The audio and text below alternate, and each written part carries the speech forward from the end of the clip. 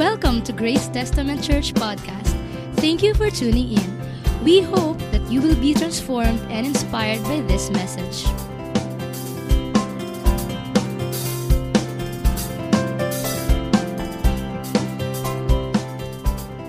Yung month na to, pinag-uusapan natin, yung pinamagatan natin na Christmas light o kaya living in the light of Christmas. Meaning, ang Panginoong Jesus, nung siya ipanganak, hanggang sa siya ay maging bata, namuhay siya in certain ways na magandang maging modelo naman natin sa pamumuhay natin sa ibabaw ng mundo. Review lang tayo ng konti, ha? Kaysa ang ginawa nga kasi natin, inumpisahan natin sa dulo. Pero teka muna, sino rito ang nagbabasa ng Luke? Come on, sino nagbabasa ng Luke? Yan, no? Alam nyo, kung nagtatanong kayo, Pastor, anong isusunod ko? No? Maganda, isunod din nyo, right after Luke, yung Book of Acts. Why? Kasi yung Book of Acts ang nagsulat si Luke din. So continuation yan, no? So kasi hanggang 24 lang yung di ba? Yung Book of Luke. So pagdating ng Pasko, maganda umpisahan sa Book of Acts. Okay? Anyway, pinag-uusapan naman natin nitong mga nakaraang linggo pa yung Luke chapter 2. We started at the end. Ang intensyon natin, umpisahan natin sa dulo hanggang sa makarating tayo doon sa simula kung kailan ipinanganak ang Panginoong Hesukristo. So we started with verse 52. Review lang tayo ng konti. Sa verse 52, sabi, and Jesus grew in wisdom and stature. We talk about maturity. Pakisabi ng malakas, maturity. Next is verse 49, actually hanggang 51, pero basahin na lang natin yung 49. Sabi ng Panginoon sa kanyang magulang, no, why were you searching for me? Didn't you know that I had to be in my Father's house? We also talk about balanced life. Pakisabi ng malakas, balanced life. Okay?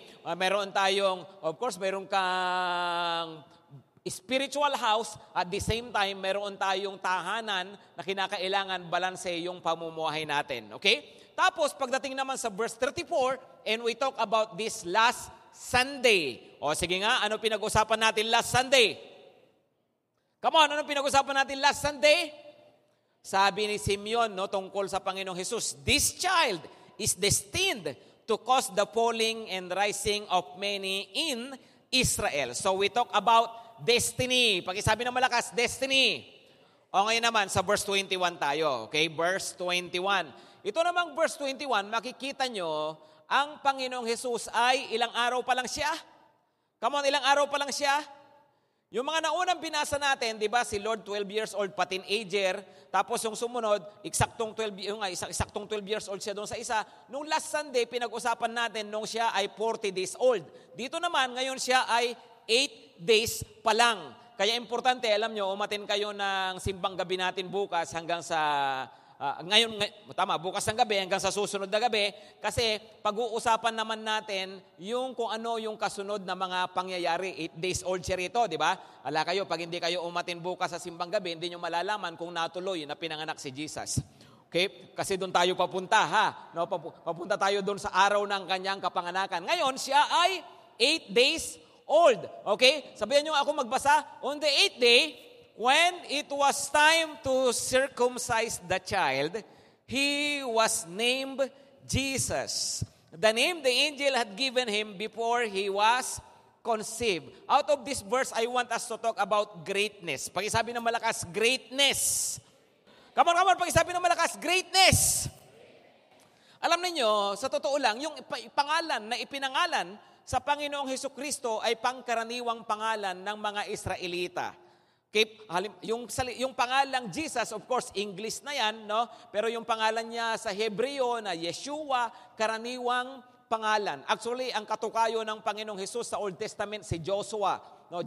Joshua, the military leader of Israel. Meron din isa pang Joshua the high priest. Kasi nga common name ang pangalang Yeshua o Joshua, kaya nga sa English ay Jesus. Kagaya rin nga ng pangalan ng John, no? Karaniwang pangalan niyan sa Israel. Mary, karaniwang pangalan sa Israel. Okay, Judas, no? Karaniwang pangalan. Kaya lang sumama na ang pangalan na 'yon magmula nung naghudas si Judas. No, kaya parang ang pangit ng pangalan, di ba? Pero actually, that's a common name. Okay, Jesus was given a common name. But you know what? Associated with this common name is the word greatness. Pag isabi ng malakas, greatness. Doon sa verse na binasa natin, sabi, at siya, nung araw na siya ay tinuli, nung ikawalong araw, siya ay pinangalanang Jesus. At bakit siya pinangalanang Jesus? Kasi yon ang sabi ng angel kay Mary nung bago siya ipaglihi. Okay? Saan galing yan? Atras tayo ng konti. Chapter 1. Tingnan nyo sa chapter 1, ha? But the angel said to her, "Do not be afraid, Mary. You have found favor with God." Verse 31, pakibasa na malakas. Yung boses angel. Ay, assuming. No? Okay, sabi niya, "You will conceive and give birth to a son, and you are to call him Jesus." Okay, tapos verse 32, tingnan nyo. He will be, come on, ano sabi? He will be great and will be called the Son of the Most High. The Lord God will give him the throne of his father David, and he will reign over Jacob's descendants forever. His kingdom will never end. Pangkaraniwang pangalan binigay sa Panginoong Jesus, pero sabi nung angel, sabi sa kanya, he will be great, magiging hari siya, at ang kanyang paghahari ay walang katapusan. Pakisabi nga ulit ng malakas, mga kapatid, greatness. Come on, do you believe muna that there's greatness in you? Come on, sino rito naniniwala, no? Mayroong seed of greatness inside of you. Come on, sino naniniwala doon? No? Tingnan nyo nga yung katabi nyo kung mukhang dakila. Dakilang ano? Dakilang martir? No? Dakilang... Di ba? So, okay. Iba-iba yung mga tinatawag na mga kadakilaan, no? Pero alam niyo, pag sinabing greatness, as God's people, we have to believe that there's greatness inside of us. Unang-una, maaring ang tanong, teka pastor, di ba pag sinabing gusto kong maging dakila, I want to be great, hindi ba pride yan? No, teka muna, linawin ko mabuti yan, ha? Di ba parang ano yan? Para naman nagtataas ng sarili. Alam niyo, sabi ng Panginoon mismo dito sa Matthew 18. Basahin natin, ha? Matthew 18, verse 1 to 4. Okay? At that time, the disciples came to Jesus and asked. Nagtanong yung mga disciples sa Panginoon. Sabi niya, Panginoon, sino ang greatest sa kaharian ng langit? Anong ginawa ng Panginoon? Verse 2, tumawag siya ng bata at inilagay sa kalagitnaan nila. Pagkatapos, anong sabi ng Panginoon? Verse 3, sabihan niya ako magbasa, "Truly I tell you, unless you change and become like little children, you will never enter the kingdom of heaven." Unless magbago kayo at para kayong maging para kayong mga bata, hindi kayo makakapasok sa kaharian ng langit. Tapos ito, idinugtong niya, verse 4, "Therefore, whoever takes the lowly position of this child is the greatest in the kingdom of heaven." So, ibig sabihin, there's such thing as greatness. At itong greatness na to, hindi masamang greatness, kundi isang klase ng greatness na talagang gusto ng Panginoon na maabot ng kanyang mga anak. Amen ba? At itong greatness na to, hindi greatness sa lupa, kundi greatness, sabi niya, in the kingdom of heaven. Kasi ito ang masama, if you desire greatness, in the sight of men, well, probably you are being motivated by pride. Kaya po pwedeng, ano yan, pang sarili, di ba? Gusto kong maging ganito, gusto kong tingalain ako, di ba? Yung mga ganyan, no? Well, alam niyo, sa totoo lang, kasi sa paningin ng mundo, pag sinabing greatness, ganito yan. Di ba? Yung ikaw ay famous. Di ba? Wow, greatness. No? Ano pa? Yung ikaw ay maraming pera, mayaman, 'di ba? Grabe, ang daming ari-arian, 'di ba? Possessions. Yeah, you can consider that greatness pag ikaw ay powerful, 'di ba? Yung mga antataas na mga narating mo sa buhay, 'di ba? Yung mga position, okay? 'Yun ang tinatawag ng mundo na greatness. Pero alam niyo, ang greatness na sinasabi at gustong mangyari ng Panginoong Diyos sa buhay natin is not greatness in the society of man, but greatness in the kingdom of God. Amen?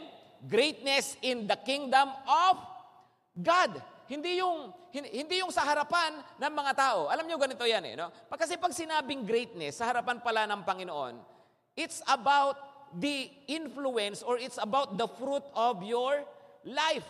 Hindi yung hindi yung basta nakilala ka lang, hindi, kundi ano ang naging bunga ng buhay mo. Alam niyo pala, sa Panginoon ang greatness, ang pinagbabasihan dyan ay kung ano ang naging epekto ng buhay mo sa buhay ng ibang tao.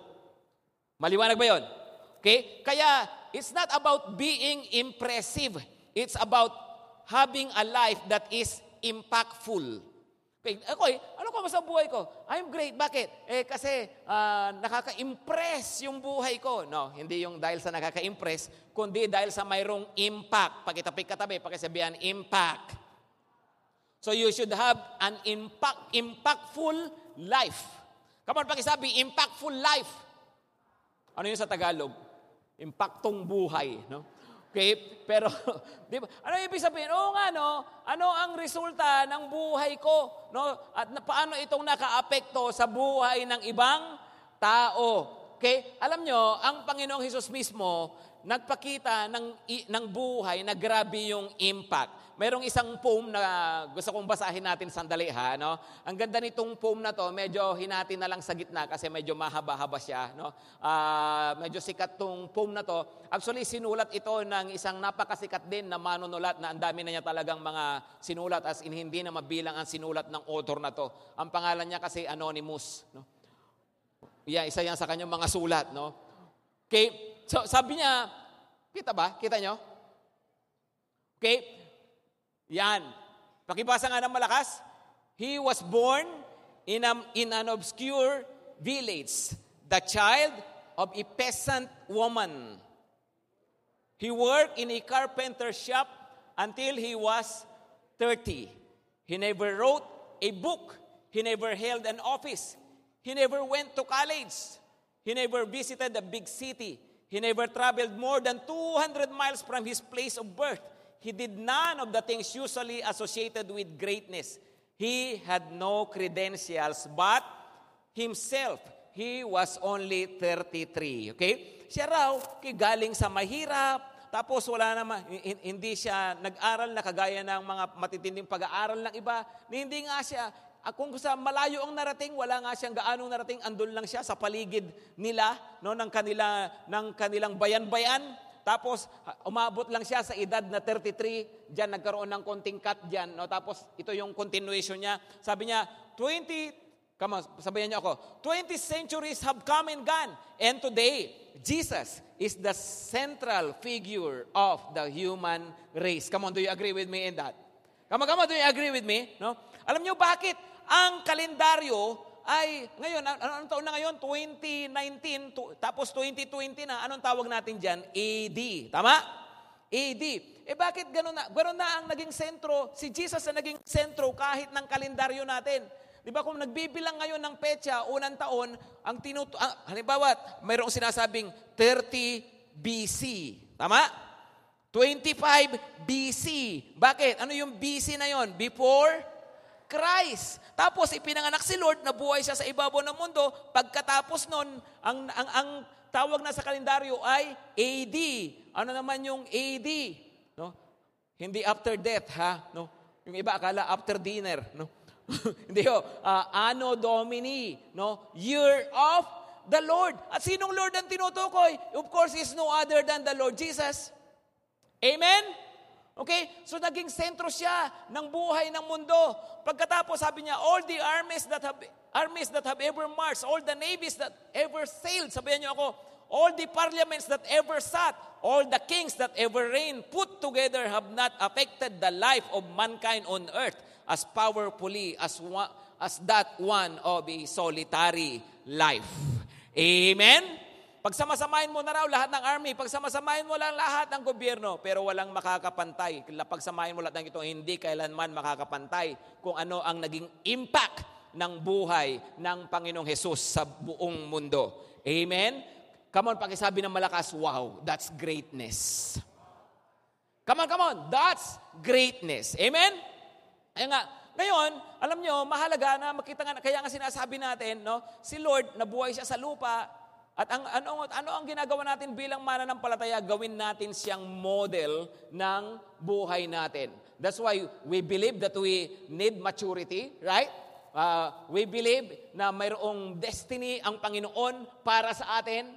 Pero at the same time, alam niyo, we believe na gusto ng Panginoon ng greatness sa ating mga buhay. Amen? Pero anong klaseng greatness ito, Pastor? Yun nga po. Alam nyo kasi sa mundo, pag sinabing greatness, yung ikaw ay umaakyat, di ba? Meron kang inaakyat na hagdan patungo sa tugatog ng tagumpay.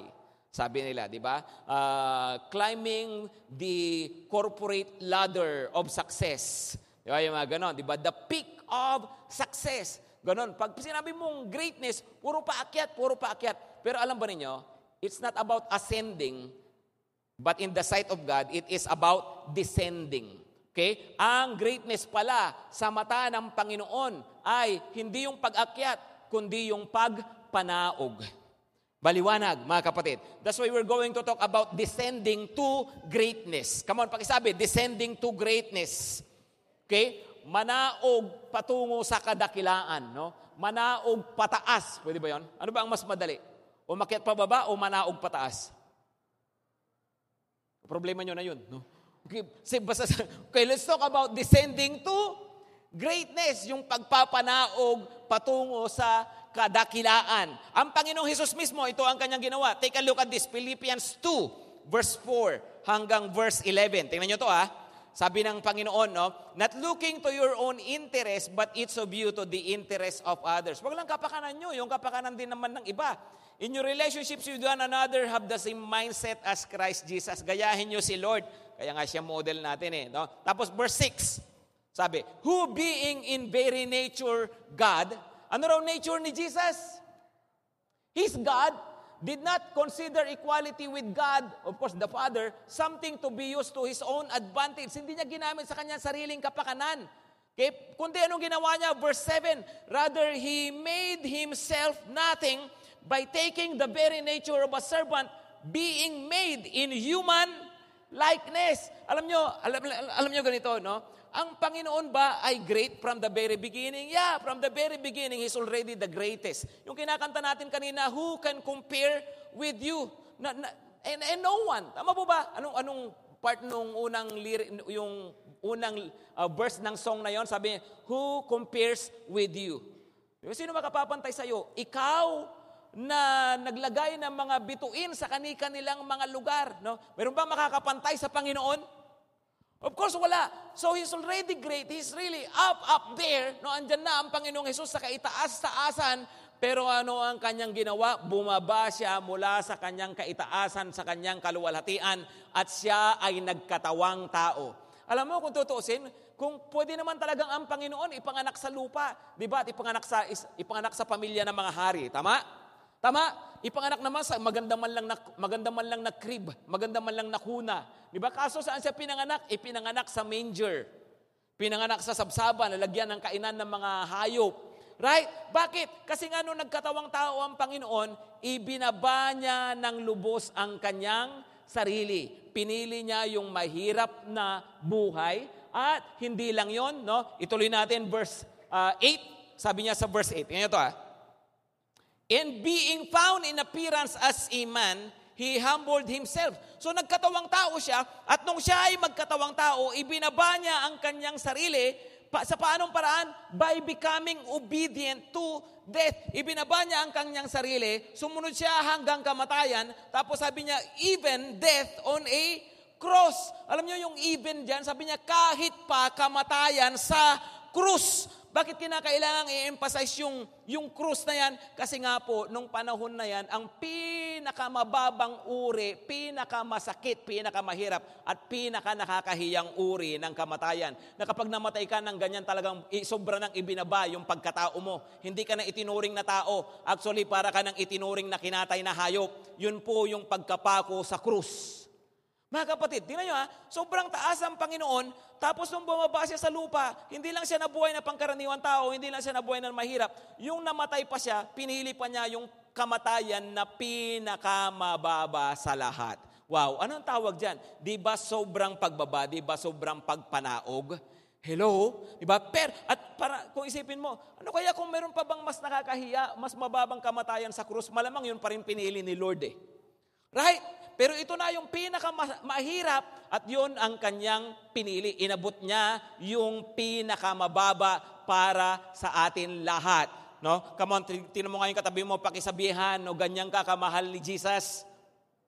Come on, sabihin mo, ganyan ka kamahal ni Jesus. Grabe, inabot niya yung pinakababa. Kaya nga tawag dyan, parang rock bottom eh. No? Wala nang bababa dyan. Wala nang ibababa dyan. Kasi yun na yung pinakamababa. Di ba? So umabot siya sa rock bottom, yung pinakamababa, pero ito naman ang kasunod. No? Pagkapako sa krus, tingnan nyo yung verse 9. Sabi sa verse 9, Therefore, God exalted him to the highest place and gave him the name that is above every name. Amen? Come on, palakpakan naman natin ang pangalang Jesus dyan. Amen?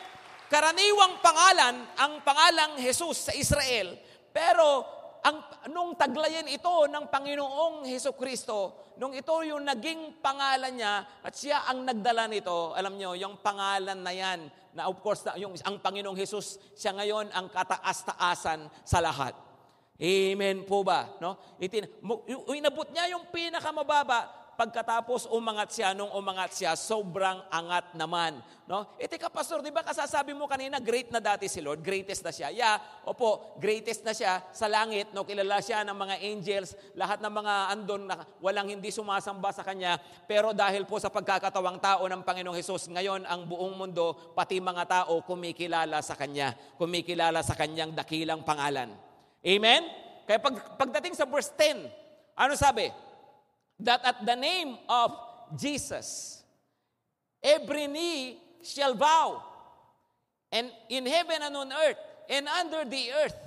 Tapos, and verse 11, every tongue shall confess that Jesus Christ is Lord, to the glory of God the Father. No? Alam nyo, ano raw? No, binigyan siya ng pangalan na pinakamataas sa lahat ng pangalan. Itinaas ang Panginoong Hesukristo. Pagkatapos ngayon, sabi niya, at darating ang panahon, lahat ng tuhod luluhod. Lahat ng labi magsasabi na si Jesus ay Panginoon. Alam po ninyo, no, mangyayari yan at dalawa yung pwedeng mangyari. Ano po? Pag ang Panginoon bumalik na rito sa lupa, at sinabing lahat ng tuhod luluhod, lahat ng labi magsasabi, pwedeng ganito. Luluhod ka sa Kanya, sasabihin mo, you are Lord Jesus. No, sasabihin mo na may pagsamba, na may pagmamahal. Pero pwede mo rin sabihin, nakaluhod ka, natatakot ka, you are Lord, you are Lord, you are. Yung takot na takot ka kasi alam mo na sa buong buhay mo, hindi mo siya kinilala na Panginoon. Ngayon mo lang ni-recognize yung Kanyang Panginoon. At takot ka kasi ang kasunod noon, kaparusahan na. Hello? Yung bang tipo, yung bang mayroon kang nakalaban tapos dati hindi mo ginagalang, bandang huli ay sasabihin mo sige na. No, bandang huli sumuko ka na. Pero sana tayo pagharap natin sa Panginoon, lumuluhod tayo sa Panginoon, luluhod tayo sa Kanya out of worship, not out of fear. Not out of, yung parang, kasi you are terrified, kasi wala ka na magawa, kasi judgment na ni Lord. Alam nyo, kasama dyan, yung mga gumagawa ng mga pelikula sa Netflix na si Jesus ay bakla. Diba? Na anong mga gumagawa na mga panlalait sa pangalan ng Panginoon, yung mga nagmamarch siya sa paligid, may nagmamarch ang mukhang Jesus, tapos kung anong ginagawa nila sa pangalan at reputasyon ng Panginoong Hesukristo, yung mga yan balang araw, wala silang magagawa, kikilanlin din nila ang Panginoong Jesus na Panginoon ng lahat. So it doesn't matter. No, hindi makakabawas sa pagka-Panginoon ng Panginoon kung ayaw mo siyang kilalanlin. Okay, it doesn't matter kung maniwala ka sa Kanya o hindi, bastusin mo siya o hindi. Basta balang araw, wala ka rin magagawa kundi sabihin mo sa Kanya, Jesus is Lord. At wala kang magagawa kundi balang araw, maninikluhod ka sa Kanya. Pakitabi-katabi, pakisabihan, kaya ngayon pa lang, umayos ka na. Amen? Hello, amen po ba? Okay, so Jesus descended. Bumaba siya. Pero what happened? No? Pagbaba ng Panginoon, it resulted to His greatness. Right?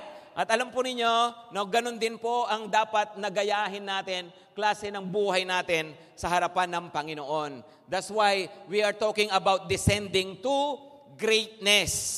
Okay? Na, tatlong bagay. Ano po? Sino muna rito naniniwala? There's greatness in you. Come on. Okay? Tatlong bagay na mahalagang gawin natin if we want to descend to greatness. Remember these three things. Number one. Okay? If you want to descend to greatness, remember that the way up is down. Come on, the way up is down, no? Kasi pag sinabi mong greatness, wow, you're high up there, no? Pero how do you get there? It's by going down. Sa pamamagitan ng pagbaba. Kaya tingnan nyo ito, sabi ng Panginoon, Matthew 20:25-28, Jesus called them together and said, "You know that the rulers of the Gentiles lord it over them, and their high officials exercise authority over them." Alam nyo, sabi ng Panginoon, yung mga walang pagkakakilala sa Diyos, ganito sila, di ba? Mga hari-harian yung mga yan. No, yun yung mga itinuturing na mga dakilang tao, di ba? Yung mga kinatatakutan, pinangingilagan, di ba? Yung mga talagang mga tinitingala. Pero sabi ng Panginoon sa verse 26, "And not so with you.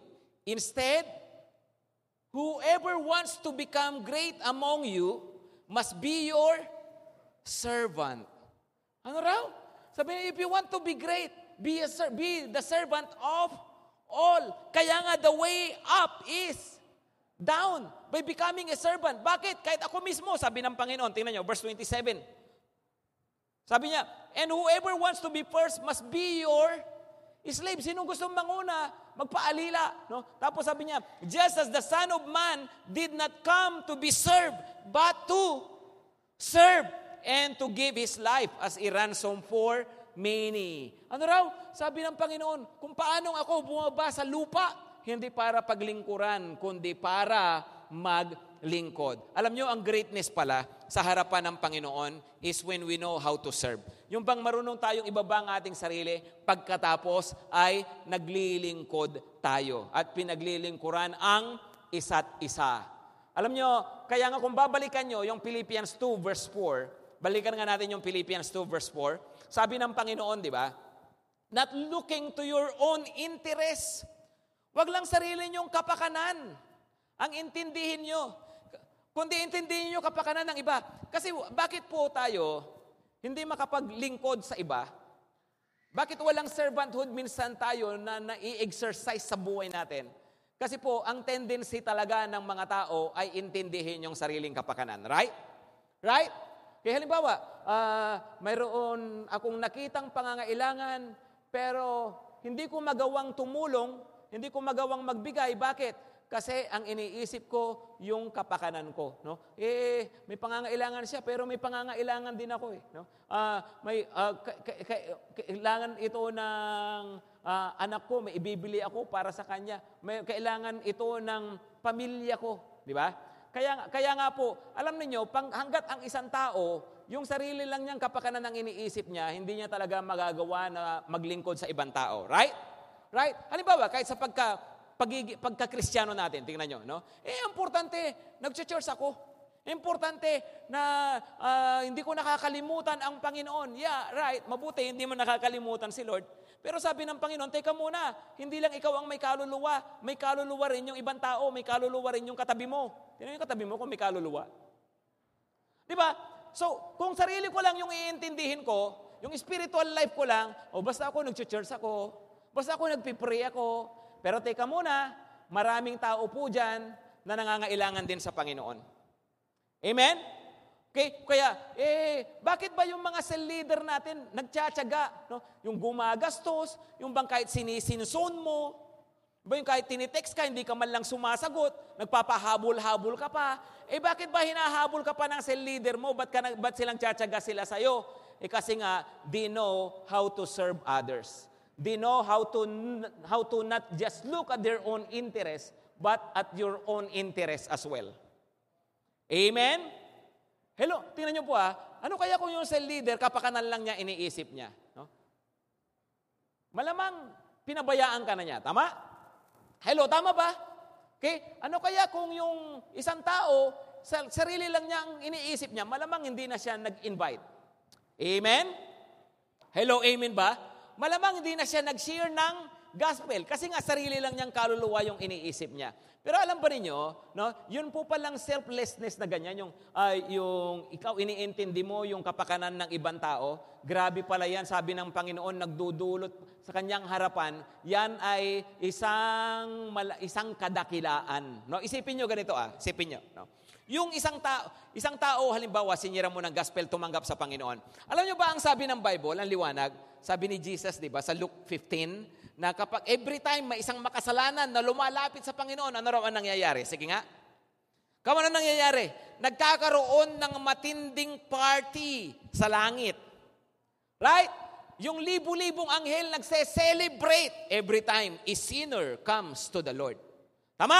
Halimbawa, yung isang tao, sinira mo ng gospel. No? Pagkatapos, sasabihin siyempre, makakarating sa langit yun, oy, mayroon na naman tumanggap kay Jesus. Grabe, celebration pala. No, antindi ng celebration sa langit daw, no? Pagkatapos siyempre mapag-uusapan din yan, malamang ng mga anghel. Teka, sino nag-share ng gospel?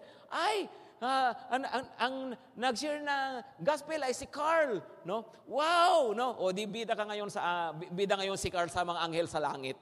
'Di ba? Alam niyo kaya nga lagi, di bali nang dito sa lupa, no, hindi ka napapabalita pero every time you bring a soul to the Lord, balitado ka pala sa langit. Grabe headline ka pala doon. Hello? Di ba grabe? Okay, dito sa lupa, mahirap talaga madyaryo. Mas madaling matakpan ng dyaryo eh. Di ba? Pero, pagdating sa langit pala, no, grabe, yung mga tao na naglilingkod sa Panginoon, sila, yung pala yung kinikilalang mga greatest. Amen? Hello? Amen? Okay? Kaya nga po, napakahalaga pala yung servanthood. Yung tayo naglilingkod sa tao, naglilingkod sa kapwa natin, nagpapagamit tayo sa Panginoon. And of course, when you serve others, mayroong involved na sacrifice. Come on, pakisabi ng malakas, sacrifice. Ay, ganoon talaga di ba? Ang Panginoong Hesus nga nag-sacrifice Sometimes you have to sacrifice your time, your strength, right? Sometimes you have to sacrifice your ego. Di ba, minsan lang, sa totoo lang, no? Maraming mga tao talagang kailangan mo lang talagang isacrifice yung pride mo. Tama? Tama? No? Yung iba sabi, I don't want to do that. Why? I don't want to lose face. Well, what's with your face that you do not want to lose it? No? Come on, ano mayroon? Diba? You are not called to save face. You are called to save souls. Amen? Hello, amen? Minsan may kinakailangan sacrifice. Pero sabi ng Panginoon, when you serve, wow, that's greatness. That's descending to greatness. Okay? So that's number 1. The way up is down. Number 2. The way up is under. Remember, no? The way up is, ano yung una? Down, pababa. Pero number 2, the way up is under, sa ilalim. Okay, ano pagkakaiba nun, Pastor? Pag sinabing under, ito para maintindihan natin, balikan natin yung Philippians 2 verse 8. Philippians 2 verse 8. Sabi ng Panginoon, and being found in appearance as a man, He humbled Himself by becoming obedient to death. Okay, ano yung ibig sabihin ng by being under? No, kapag ikaw ay marunong sumunod. Amen? By becoming obedient. Ang Panginoong Hesus, alam nyo, minsan, tanghaling tapat, dumating yung kanyang mga alagad. Tapos sabi nila, Lord, kain na tayo. Teacher, kain na tayo. Ano sabi ng Panginoon? My food is to do the will of Him who sent me. Ang pagkain ko ay tuparin ang kalooban ng aking Ama. Alam nyo, i-memorize nyo yung verse na yan. I-apply nyo lalo na ngayong December. Para hindi lumapad yung mga waistline nyo, ha? Okay, my food is to do the will of Him who sent me. May nagawa ka na kay Lord, healthy ka pa. Okay, pero di ba, sabi ng Panginoon, no, my food is to do the will of Him. Nung ang Panginoong Hesus, the night before He was crucified, di ba nagpipray siya ng matinding prayer, tumatagaktak na yung kanyang pawis, at mula sa kanyang nahaluan na ng dugo yung kanyang pawis. sabi niya sa kanyang panalangin, Ama, kung pwede lang, hindi ko na pagdaanan itong pagdurusang ito. Kasi alam ni Lord na hindi basta-basta talaga yung pagdadaanan niyang kaparusahan sa krus. Kala niyo ba, madali lang yung kay Lord kasi Diyos naman siya, katawan tao? Hindi, sobrang hirap. No? So sabi niya pang, Ama, kung pwede lang, hindi ko na pagdaanan ito. Kung pwede lang, hindi ko na maranasan yung ganito. Kung meron lang paraan para maligtas ang tao, nang hindi ako kailangan magdusa ng ganito. No? Pero bandang uli, sabi ng Panginoon, not my will, but your will be done. Amen? Sumunod siya hanggang kamatayan. That's why yan nangyari. Pagkatapos naman nun, tagapagligtas siya ng lahat ng tao at ngayon nga kasama tayo sa kumikilala sa Kanya. That's why His name is above all names. Amen? Amen? Okay? Kaya nga po, nung sumunod ang Panginoon, alam nyo, there's blessing in obedience. There's blessing in submission. Amen? Okay, so number 1, alam nyo, we should be under the authority of God. Yung buhay natin nagpapailalim talaga dapat sa Lord. So number 1, submit to God. Pakitabi, pakisabihan, submit to God. Importante po pala tayo marunong magpasakop sa Panginoon. Diba yung bang, paano ba yung pagpapasakop sa Panginoon? Yung bang tayo ay, kasi madaling kantahin, Jesus is Lord. Madaling sabihin, Jesus is my Lord. No, madaling sabihin na, Lord, sumusuko ako sa iyo, nagpapasakop ako sa iyo. Pero alam niyo, ang sukatan ng pagpapasakop daw sa Panginoon ay kung nabubuhay tayo ayon sa Kanyang salita. Yun ang talaga ang sukatan. Hindi yung feel mo lang. Okay? Yung buhay ko, submitted kay Lord. Why? Feel ko lang. No, hindi. Nadadaan po yan, nakikita ho yan kung tayo sumusunod sa Kanya, sa sinasabi ng Kanyang salita. Yun talaga ang sukatan ng submission. When you obey His word. Amen? That's why alam nyo sa church, sa mga gathering ng mga ganito, alam nyo ba ang pinakasentro ng mga ginagawa natin? Ay, of course, kasama dyan yung worship, kasama po talaga na pinakamahalagang ginagawa natin, pakikinig ng Word of God. Amen? By the way, I'm happy to announce to you, continuous yung development natin sa church sa 10th Avenue. No? At ngayon ay isa sa mga magandang development doon, naayos na yung yung acoustic panel, meron tayong yung mga board na para sa sound, no, pagkakaroon ng quality ng sound. Bakit? Kasi nung una palibasa puro bato, maugong talaga siya, may echo, taas talaga ng echo yung pag magsalita ka, parang umuugong yung paligid, no? Yung bang di ba yung iba gusto yung ganoon yung parang kapag simbahan, di ba yung maugong, mataas ang reverb. Di ba? Parang, wow, ganito. Wow, nasa langit. Bakit? No, matindi yung echo. No? God loves you. Mga ganun, no? Okay? Parang feeling ng iba, yun ang langit. Yun ang tinig ng Lord. Di ba? Kaya yung ibang simbahan, ganun right? Di ba? Patingnan nyo, pag manood kayo ng mga pelikula na may tungkol sa boses ni Lord, halimbawa nagsalita si Lord, di ba ang tindi ng ugong, ma-echo yung ginagawa nila, talagang inaano yung reverb? Di ba? Di ba? Ginagawang ganun ang boses ni Lord. Hindi, pag nagsalita si Lord, malinaw. Amen? Okay, kaya yan, kaya yon, ni-improve pa na nating patuloy yon, no? Kasi nga, napakahalaga po, narinig ng maliwanag ang salita ng Diyos. Amen? Okay? So ginagastusan natin yung sound system natin. Alam niyo ba rito sa church na to, may higit 1 milyon ang gastos natin para sa sound system pa lang? Bakit importante yon? Kasi po, hindi tayo andito mag-gather tapos mag-ugungan lang tayo rito, mag-echohan tayo dito. Hindi. We need to hear the Word of God clearly. Amen? Andito tayo, isang pangunahing dahilan natin, marinig natin ang salita ng Diyos. Para pag narinig natin ang salita ng Diyos, paglabas natin dito, maipamuhay natin. Right? Kasi mahirap mag-submit sa Panginoon kung hindi natin alam kung ano ang sinasabi ng Kanyang salita. Right? Kaya nga tayo dapat nagbabasa ng Word of God, nakikinig ng Word of God, then after that, we live out the Word of God. Amen! Okay, yun ang submission to God. Sabi po niya, 1 Peter 5 verse 6. 1 Peter 5 verse 6. Humble yourselves therefore under God's mighty hand. Pagkababa ka sa Lord, mag-submit ka sa Panginoon. Sumunod ka sa Panginoon. That He may lift you up in due time. Amen? Come on, pakisabi, due time. Pagkitabi, may oras ka rin ng pag-angat ni Lord. Right? Okay? So sabi niya, magpasakop ka sa Panginoon. Okay, sige, nakikita mo, bakit sila may nangyayari? Bakit para na pag-iiwanan ako? Just submit to God. Just humble yourself before God. And He will lift you up in due time. Amen? Hello, amen ba? Diba kahit sa paglilingkod mo sa Panginoon na pag-iiwanan yung cell group ko, humble yourself before God, submit to God. He will lift you up in due time. Kasi si Lord nag-aangat talaga ng mga tao na nagpapakababa sa Kanya. Amen? Next, pagdating sa submission pa rin ha, pagdating dito sa the way up is under, next is submit to a leader. Submit to a leader. No? Of course, marami.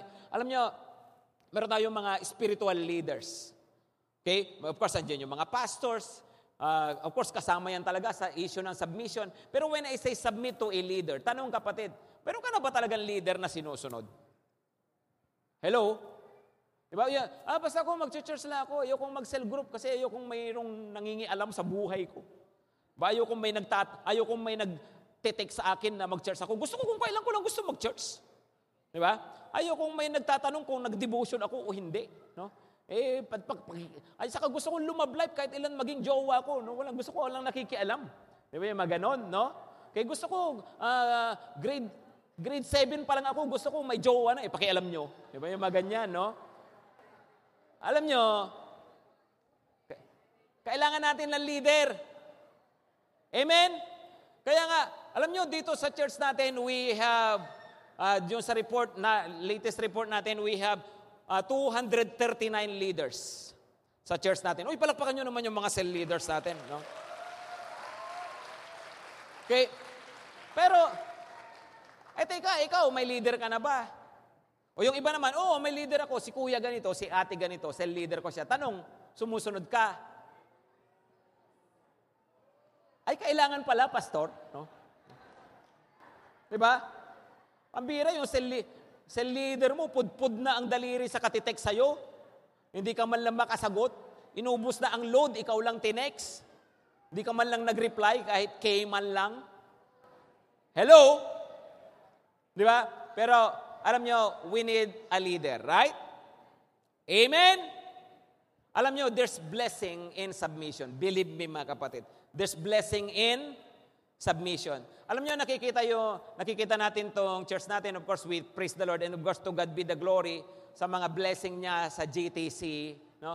Pero alam nyo, kung tutuusin, lahat ito blessing din talaga ng submission. Blessing na may kinikilalang leader. As a pastor, at kasama ng ibang mga church leaders natin sa church, it's easy to be independent. Maraming mga churches sa Pilipinas na yun, independent, no, na hindi mo kinakailangan may ibang sinusunod, hindi mo kinakailangan may ibang ginagaya o pinapakinggan. Pwedeng sari-sariling diskarte. But as your pastor, kasi sa mga leaders natin dito sa church, alam niyo, mas pinili natin na mag-submit. Kaya nga may sinusunod tayo, pinapakinggan natin sina Pastor Cesar, pinapakinggan natin sina Bishop Uriel, sinusunod natin sila. Minsan parang may involved na parang hindi ka sanay sa ganito pero kinakailangan mong gawin. Minsan parang may involved na pressure, pero I thank God. No? Kasi natutunan natin na sumunod, natutunan nating mag-submit. Or else wala tayong magaganito. Amen? There's blessing in obedience. There's blessing in submission. Alam nyo, ang tao na na marunong talaga magpasakop, makikita nyo yun ang mga inaangat ng Panginoon. Bakit? Tingnan nyo itong verse na to. 1 Peter pa rin, 5 verse 5 naman. Sabi niya, in the same way, you who are younger. Tinutukoy niyang younger dyan, hindi necessaryong younger sa age, kundi younger spiritually. Kasi yung tinutukoy ng mga elders dyan, mga pastors, mga spiritual leaders. Sabi niya, submit yourselves to your elders. All of you, clothe yourselves with humility. Pag sabi na malakas, humility toward one another. Because God opposes the proud, but shows favor to the humble. Ay, matanong ko kayo, no? Anong gusto nyo? No, sabi niya, God opposes the proud, but shows favor to the humble. Dalawa raw ang ginagawa ng Panginoon eh. Yung isa kinukontra niya, yung isa tinutulungan niya. Anong gusto mo? Kontrahin ka ni Lord o tulungan ka ni Lord? Come on. Di ba? Isipin mo, no? God oppose. So kapag pala ako nagmamalaki, kapag pala ako ma-pride, no? Ano nangyayari? Kalaban ko mismo si Lord. Tingin mo magtatagumpay ka pag si Lord ang kumukontra sa'yo? Hello? Pero pag daw ikaw nagpapakababa, no? Ipinapaboran ka naman ng Panginoon, tinutulungan ka ng Panginoon. Amen? Pero saan ko ipapakita yung humility na yan? Humble naman ako, pastora. No? Saan? No? Sa isip ko. No? Okay? No? Alam nyo, ang humility pinapakita saan? Sa kapwa. Kaya sabi niya, clothe yourselves with humility toward one another. Amen? So the best way to show humility is to acknowledge a leader in your life to let someone lead you. Yung bang, kakilala ako sa Panginoon, pwede naman ako mabuhay na mag-isa, no? Pero magsasubmit ako sa isang spiritual leader, no? Hindi lang sa pastor, kundi para sa aking spiritual leader. Bakit? No? Kasi po yan ay sign ng humility. Amen? Kaya clothe yourself with humility toward one another. Alam niyo yung iba, kaya hindi nagpapadisciple, isang issue talaga nila, humility. Right? Ba't ako susunod dyan? Mas maganda ako dyan. Ayusin niya muna mukha niya bago ako sumunod sa kanya. Diba? Ganun ba yung pagandahan ba yan? Ba't ako susunod dyan? Mas matalino ako dyan. Ayusin niya muna grade niya. No? Patalinuhan ba yan? Hello? Mas matanda ako dyan. No, pagurangan ba yan? Diba? Alam nyo, di ko na ano mga pinagbabasayan natin. No. Alam nyo, it's an issue of humility. Pakisabi ng malakas, humility. Okay, submit. Pakisabi, submit. Oy, kung katabi mo yung cell leader mo. Katabi mo yung cell leader, sorry Okay, submit. Next is, submit to the process. Pakisabi, submit to the process. Pag sinabing process, no, of course, particularly dito sa church natin, we have a process. Di ba, meron tayong life class, meron tayong encounter, meron tayong SOL, right? Right? Hindi yung, hindi mag-church ako pero ayoko na mga ganyan-ganyan. Di ba? Kaya nga po mga kapatid, minsan nananatili na lang tayo hanggang doon na lang tayo, hindi na tayo nag-mature, hindi na natin maabot yung destiny na gustong ipaabot sa atin ng Panginoon. Bakit? Kasi nga po, pinanindigan natin. Basta, ayoko nang ganyan. Di ba? Hindi. Alam po ninyo, maganda, we submit to the process. Amen? Kaya nga, again, alam nyo, yung keyword natin is align. Pakisabi ng malakas, align. No? Mag-align tayo. Okay, ito pala yung tinatakbo ng cell group namin. I-align ko sarili ko dyan. Ito pala yung tinatakbo ng church namin. I-align ko sarili ko dyan. Hindi yung may sarili akong takbo, may sarili akong lakad. Amen? Mag-align. By next year, no? Mag-align tayo. Amen ba? Amen? Okay? So, align. Katabi, pakisabihin, align, bebe. Number 3 na tayo. Number 3 na, last. The way, ano yung number 1? The way up is down. Number 2, the way up is under. And number 3, the way up is deep inside. No? At the end of the day, tungkol pa rin yan sa'yo. Nasa sayo pa rin yan. Amen? Okay? Halimbawa, no? Ako ba yung naniniwala ako, I have a seed of greatness inside of me. Yeah, pero, teka, kumusta ka naman? Di ba? Are you willing to do what it takes? Mayroon ba akong vision? Mayroon ba akong dreams? Well, pagdating dyan kasi, that's already deep inside. Tama? Hello, tama mga kapatid, no? Ako ba ay willing talaga akong mag-effort? So, yung greatness, okay, andyan yan, yung potential na yan, pero ang tanong ay kumusta naman ako deep inside? Kasi yung greatness, maaabot mo yan sa pamagitan ng pagbaba, by being a servant, right? Sacrificing, by submitting, by being under, right? Pero alam nyo, bandang huli pa rin talaga, nasa iyo yan sa kaibuturan ng puso mo, sa loob ng pagkatao mo. Okay? Halimbawa ganito, no? If I want to achieve greatness in the sight of God, willing ba ako na iwan yung aking comfort zones? Pakisabi ng malakas, comfort zone. Yun na nga lang, sabihin lang na malakas, di nyo pa magawa no? No? So, Di ba? Comfort zone, no? Come on, no? Kapag sinabing iwan ang comfort zone, utang na loob, wag namang laging komportable ang lalamunan mo. Kapag sabi, comfort zone. Di ba? Isang simpleng bagay, no?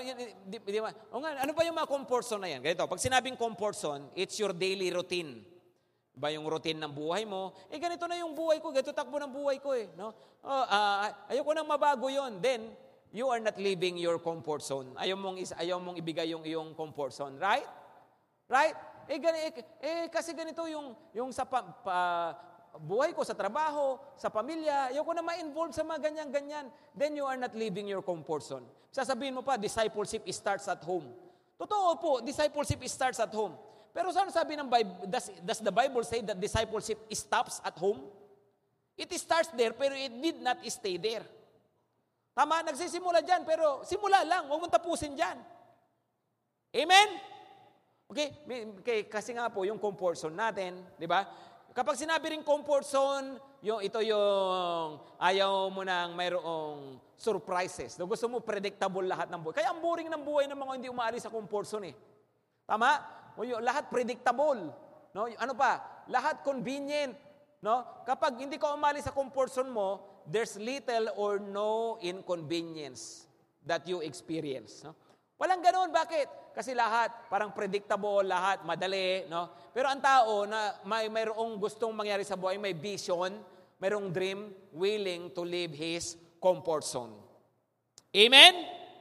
Okay? Alam niyo, ganito 'yan, ha, no? Pag sinabing it's deep inside of you, ilang bagay pag-isipan nyo ito, no? Una, your self-perception. Pag isabi, self-perception. Una, yung tingin mo sa sarili mo, no? Yeah, okay, may potential sa greatness, pero alam mo, magandang tignan. Kumusta ba tingin ko sa sarili ko? Kasi nasa self-perception mo yan eh. Kung tingin mo sa sarili mo, hanggang dito na lang talaga ako. Diba? Wala akong kwentang tao, no? Bili ka ng calculator para magkaroon ka ng kwenta. Diba?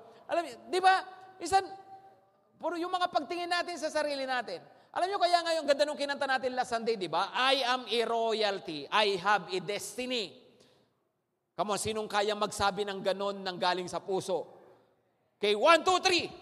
I am a royalty. I have a destiny. Amen? Nasa ano yan? Nasa self-perception nyo po iyan. Kaya nga, it's deep inside of you. Greatness ka dyan. Sabi nung iba, ganito lang talaga ako. Diba? Yung ba, nasa pagtingin po yan sa sarili. Diba yung ba, kung tingin mo sabi na nga ng Panginoon, hindi kita iiwan, hindi kita pababayan, tingin mo pa rin sa sarili mo, walang nagmamahal sa'yo, wala kang kasama. Diba yung mga ganyan, no? Sabi ng Panginoon, may destiny ka, tingin mo pa rin sa sarili mo, walang future, hanggang dito na lang talaga ako. Diba yung mga ganon, no? Self-perception. Pero maliban sa self-perception, importante po yung tinatawag na self-development. Diba? Naniniwala ba kayo importante yung self-development? Diba? Kaya okay, kung sa personal mong buhay, diba, kaya ka nga nag-aaral, kaya nga dapat nagsisikap. Tama? Okay, pagdating sa spiritual life natin, kaya nga mayroon tayong mga trainings. Right? That's why we read our Bible to attain maturity, right? Self-development. Next is, importante po yung tinatawag na self-management. Pag sinabing self-management, you know how to discipline yourself. Amen? Hello? Yun ang problema ng iba, no? Alam mo, sa totoo lang, isang pangunahin na dapat nating minamanage sa buhay natin ay yung sarili natin mismo. Okay? Alam mo ba, ikaw bida talaga sa kwento ng buhay mo eh, tama? Pakitabi, pakisabihin, ikaw yung bida sa kwento ng buhay mo. Pero alam mo ba, ikaw din ang kontrabida? Tama? Kasi if you don't know how to discipline yourself, ikaw din kumukontra talaga, ikaw din humaharang sa sarili mo. Tama? Kaya nga you manage yourself, no? Gagawin ko to, hindi ko gagawin to. Right? Next is self-leadership. Self-leadership. Alam mo, sa totoo lang, lahat tayo kinakailangan matutunan natin na pasunurin natin ang sarili natin sa atin. Amen? Hindi kung anong maramdaman mo, yun ang gagawin mo. Kung anong maisip mo, yun ang sasabihin mo. No, control yourself. Kailangan mong i-lead ang sarili mo tungo dun sa ikabubuti mo. Amen? Hello, maliwanag mga kapatid. Diba? Hindi yung sunod-sunuran ka sa ibang tao, sunod-sunuran ka lang sa emosyon mo. Hindi. You lead yourself. Ang hirap kaya no? Isa kang magulang, tapos sasabihin mo yung mga anak mo, mga anak, lagi kang galit, lagi kang nagtatatalak, no? Pero ikaw mismo, hindi mo malid yung sarili mo. Right? Matulog kayo na maaga. Sabi nang huwag kayo magpupuyat Pero ikaw mismo, kung matulog ka 3:00 ng madaling araw,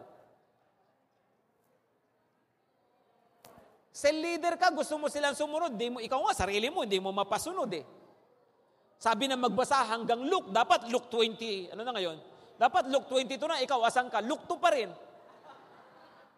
Ano masakit dito? Binabasa mo lang ang Luke 2 tuwing linggo kasi sinabi ko. Kasi yun ang verse na pinag-uusapan natin. Come on. And yet, you are talking about growth, about destiny, about maturity. Come on, lead yourself. Pakitabi-katabi pa kasi biyan, lead yourself. Amen? Kaya nga, the way up is deep inside. Nasa sayo yan. No, nasa sayo talaga yan. Tumayo na tayong lahat po, mga kapatid.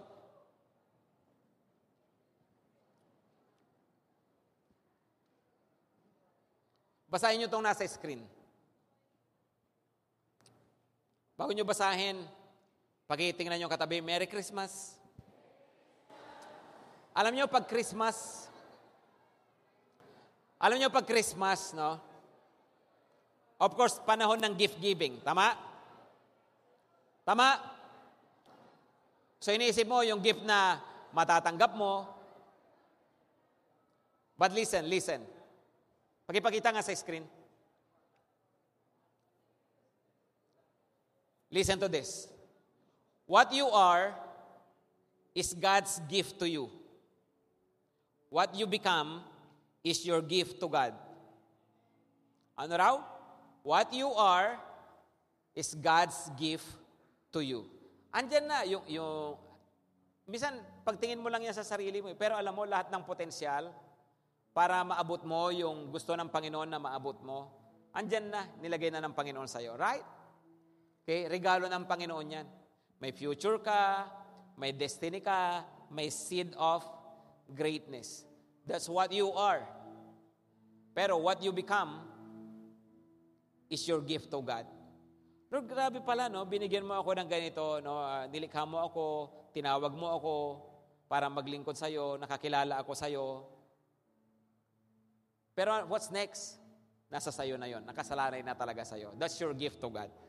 So kapatid, pwede ba sa gabing ito, Pasko, no? At we think about gifts, no? Minsan, naisip mo yung matatanggap mo, di ba? Yung bang iniisip natin yung minsan nagtatampo pa tayo, di ba? Wala akong ganito, wala akong ganyan. Pero instead of thinking about what you're going to receive, think of what you are going to give to God. Amen? Kasi po, at the end of the day, Christmas is not about you. It's about the Lord Jesus. Amen? So anong regalo ko kay Lord? Ang regalo ko sa Panginoon, I'm going to strive for greatness. Come on, sino magsasabi ng ganon? Lord, yung greatness in the kingdom of heaven. Tingnan nyo to Alam mo kung habol mo, greatness in this world. Okay, no, yung gusto ko magkaroon ng maraming ari-arian, maraming pera. Gusto ko sumikat, no? Gusto ko ganito, gusto ko ganyan.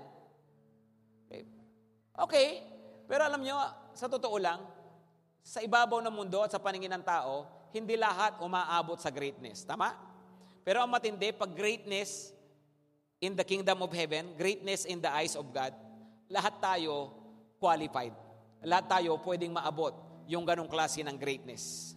Amen? Alam nyo, as your pastor dito sa GTC, of course, nagpipray ako, nagdidesire ako ng marami pang blessing ni Lord sa mga buhay natin, sa mga pamilya natin. Gusto ko na yung mga estudyante makatapos talaga ng pag-aaral, magkaroon talaga ng magandang mga hanap buhay, yung iba marami magkaroon ng mga negosyante at talagang mga kumikita na mga negosyo, no? Gusto ko yan, no? Desire ko yan para sa inyo. No? Gusto ko makita yung mga pamilya na umaasenso. No? Gusto ko makita yung mga anak ng Panginoon dito sa church na to na may mga nararating sa buhay. Gusto ko nga yung susunod na mayor manggaling sa GTC. Why not? Di ba? Diba, gusto ko yung mga taga GTC, talagang kita mo may mga narating sa buhay. May mga magagandang nangyari sa buhay. No? Pero alam niyo, maabot man natin lahat ng yan. Sa totoo lang, di naman natin madadala yan sa langit. Tama? Tama? Kaya alam niyo, most of all, ang desire ko talaga, ang prayer ko for the church is that we all become great in the kingdom of heaven. Amen? Great in the kingdom of heaven. Why? Kasi nakikita ng Panginoon yung kalooban natin na tayo nagpapasakop sa Kanya, nabubuhay ayon sa kalooban Niya. Tayo nagpapakababa. Amen? Tayo naglilingkod sa Kanya, naglilingkod sa isa't isa. Pinapagamit natin yung buhay natin sa Panginoon. Kapatid, year 2020, ba di mo i-aspire yan? Lord, I'm going to strive for greatness. Maglilingkod po ako sa iyo, Panginoon. Papagamit ko ang buhay ko sa iyo, Panginoon. Susunod po ako sa iyo. Kung yan ang prayer mo ngayon, yumuko ka, itaas mo ang iyong dalawang kamay, kausapin mo ang Panginoon. I'm not even looking at you. This is between you and the Lord. Kayong dalawa, ito, issue nyo, ito ng Panginoon. Kapatid, will you humble yourself before God? Sabihin mo, Panginoon, alam ko pa rin talaga, ang pinakamataas na pwede kong marating sa buhay ko ay yung masunod ang kalooban mo. Kinikilala ko, Panginoon, that the highest place, the greatest place is in the center of your will. Matupad ang kalooban mo, Panginoon, sa buhay ko. I submit to you, Lord. I submit to you. Sa oras na to, maghandog ka ng regalo mo sa Panginoon. Ihandog mo yung buhay mo. Lord, salamat sa 2019. Salamat, you've been so good, so kind to me. Lord, 2019, may mga pinagdaanan ako na hindi magaganda. Pero Lord, alam ko, hindi ibig sabihin ito, pinabayaan mo na ako. Andyan ka pa rin sa buhay ko. Thank you, Lord. Thank you, Jesus. Pero Lord, 2020, sabihin mo ito sa Panginoon, Lord, 2020, aabutin ko yung destiny ko. Aabutin ko ang maturity. Aabutin ko ang greatness. Magpapatrain ako, Panginoon. Mag-i-involve ako, maglilingkod ako. Because I want greatness. Not in the eyes of men, but greatness in the eyes of my God. O Panginoon, salamat po. Nakikita mo kami, nakikita nyo ang inyong mga anak. Nakikita nyo yung mga nagsasabi, Panginoon, ng paglilingkod sa iyo, ng pagsunod po sa iyo. Lord, 2020 will be a different story.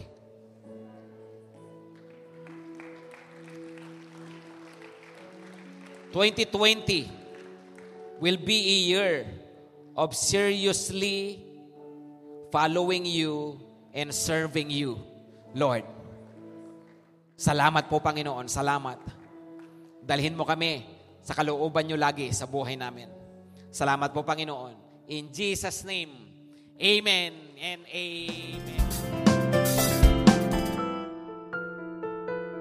Thank you for listening. If you have been blessed by this message, you can personally join us in our weekly Sunday celebration. To get updates from Grace Testament Church, visit our Facebook page at facebook.com/g12.gracetestamentchurch. God bless you all.